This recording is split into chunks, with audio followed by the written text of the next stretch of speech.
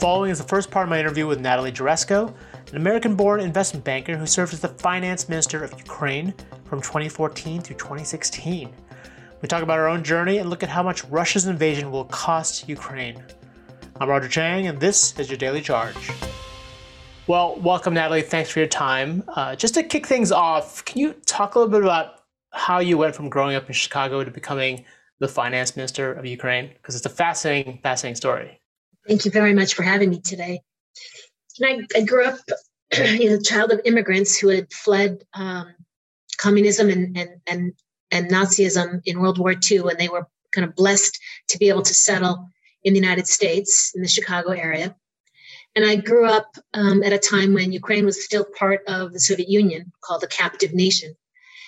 And we held our culture in very high regard. So we spoke Ukrainian. My grandparents didn't speak English.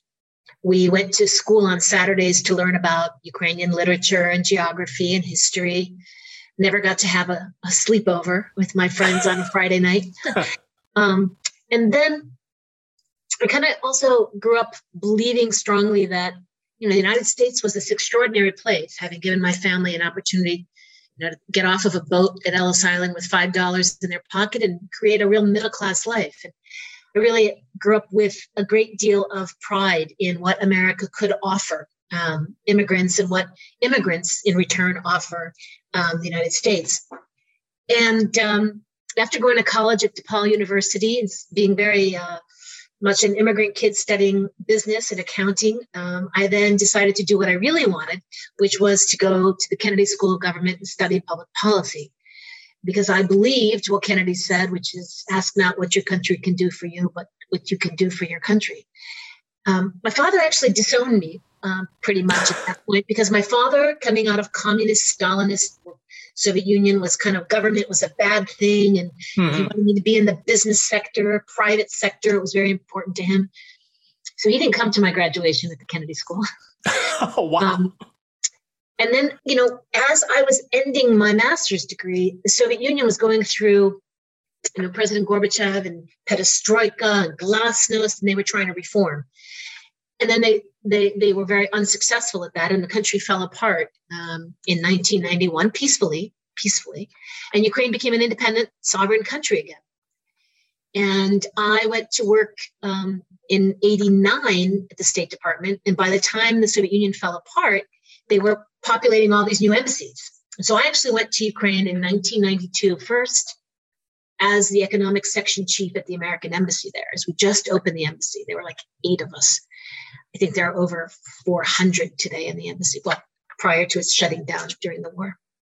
And one thing led to another, and I had a great 3 years kind of introducing, democracy and capitalism, privatization, transparency as a government official, but I felt like I hadn't gone far enough and that we couldn't make enough progress through governments, and that what we really needed to do was show what, in fact, the middle class was made of. In other words, small, medium-sized businesses.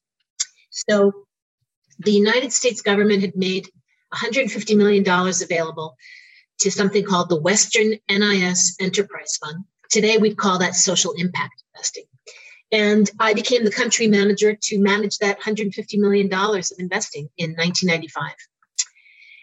And enterprise funds had been created when the wall fell in Poland and Romania and Bulgaria, and they worked very well to kind of kickstart private equity. And if an investment team could do well enough, they would be able to spin out and form their own private firm rather than working with US government money. And we were able to do that after a long time. So that by 2006, we created our own private equity firm, Horizon Capital, me and three other partners, and raised private capital rather than relying on government capital. And the size of the fund, the first fund was about $130 million. The size of the second fund I raised was $390 million. So at one point we had about $600 million under management, and we were now investing in what I'll call mid-cap companies. But things that you'd understand, kind of a Peter Lynch, Fidelity, Magellan approach to investing. Invest in what you understand. It wasn't high tech at that point. It was really brick manufacturing, candy manufacturing, retail grocery stores. It's a population of 45 million, so you had a market for pretty much any and all consumer goods, and things like that. And the economy, had gone in cycles of poor management and success and failure until 2013, when a revolution basically brought the country to a stop. Ukrainians had wanted to move towards the European Union, and the president chose not to move forward. And one thing led to another. He committed some unspeakable violence against innocent students, and by early 2014, he fled. And right after he fled, Russia invaded and illegally annexed Crimea. And then a couple months later, they illegally occupied Donbass in the east. The currency collapsed. The treasury was empty, entirely empty. The country was in a free fall. The banking system was collapsing. And they came to me in December of that year and said, could you please be the Minister of Finance? It turns out that the newly elected president was my competitor in the candy business. And so he knew me from being a competitor in the confectionery industry when I was a private equity person. And so in December of 2014, I became Minister of Finance of Ukraine at a time when we had a $40 billion balance of payments gap. The currency had devalued some 40%. We had a 10% drop in GDP. We were falling off of the financial earth. We were about to default on our sovereign debt. I mean, everything that could go wrong. And we had to finance a war at the same time. And so that was how I ended up being Minister of Finance. They kind of gave me a Ukrainian passport and said, can you get started? And, Well, and then you basically restructured the debt, and you really rejuvenated the economy, or helped architect how the economy worked after that. I'm curious now, bringing it back to what's going on. Like, what are you thinking now as you watch the attacks, the horrific scenes from Russia's assault? Well, what I think about is that as bad as 2015 was, it was nothing in comparison. The Russians are using a scorched earth approach, and they're bombing everything to smithereens, and they're killing civilians indiscriminately. They're not allowing for humanitarian corridors. They're shooting children, women as they leave, as they did, frankly speaking, in Syria, and as they did in Chechnya before that. So this shouldn't come as a surprise to us, but you're always surprised when this type of violation of human rights occurs. You can never, a regular normal person can never kind of say, oh yeah, that makes sense, because it doesn't make sense to a regular person, right? The economy is being suffocated. Ukraine is second largest grain exporter in the world. And the ports are all either been bombed and or blocked. All the airports are shut. Most foreigners, not all, but most who may have staffed foreign investments in country have left. And it's bombings and air sirens. So the economy is at a full stop. Now, the only reason I think it's doing better than might be expected is because we had built since 2015 a much stronger baseline. So we had no currency reserves in 2015. We now have currency reserves in the central bank.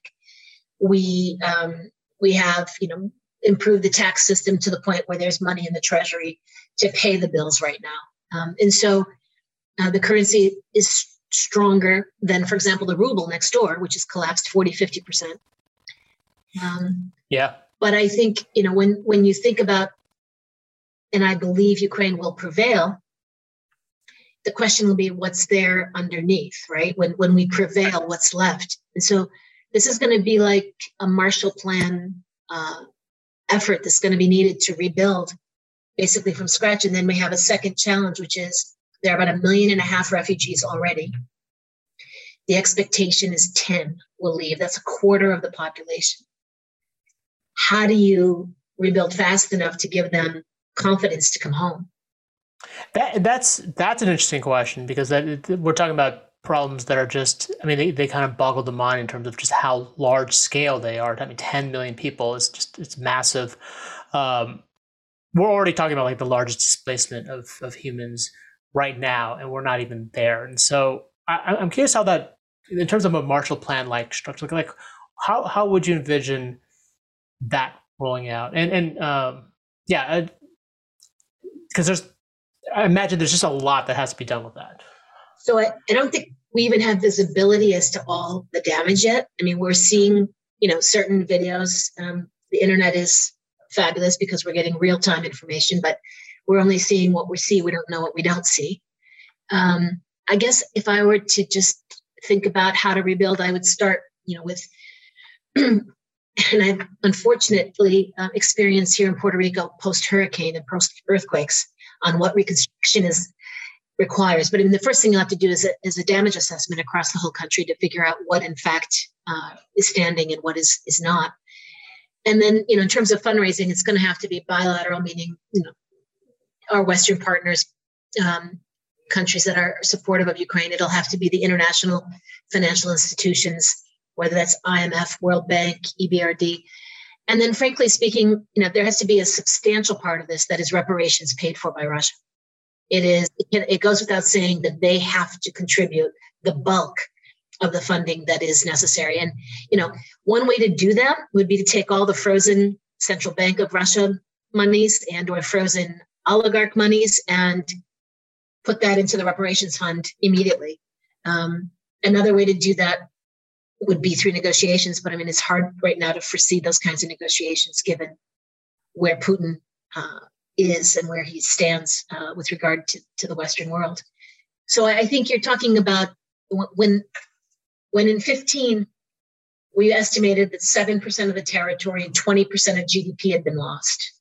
And we estimated that the cost of that then, after a year of war, and now we're 8 years into this war and it's expanded to the whole territory of the country. We thought then it was tens of billions. This is going to be hundreds of billions. That's it for the first part of my 3-part interview with Natalie Jaresko, former finance minister of Ukraine.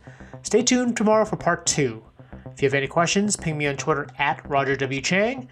And if you liked what you heard, please rate and subscribe to the podcast. It really helps us out. For the Daily Charge, I'm Roger Chang. Thanks for listening.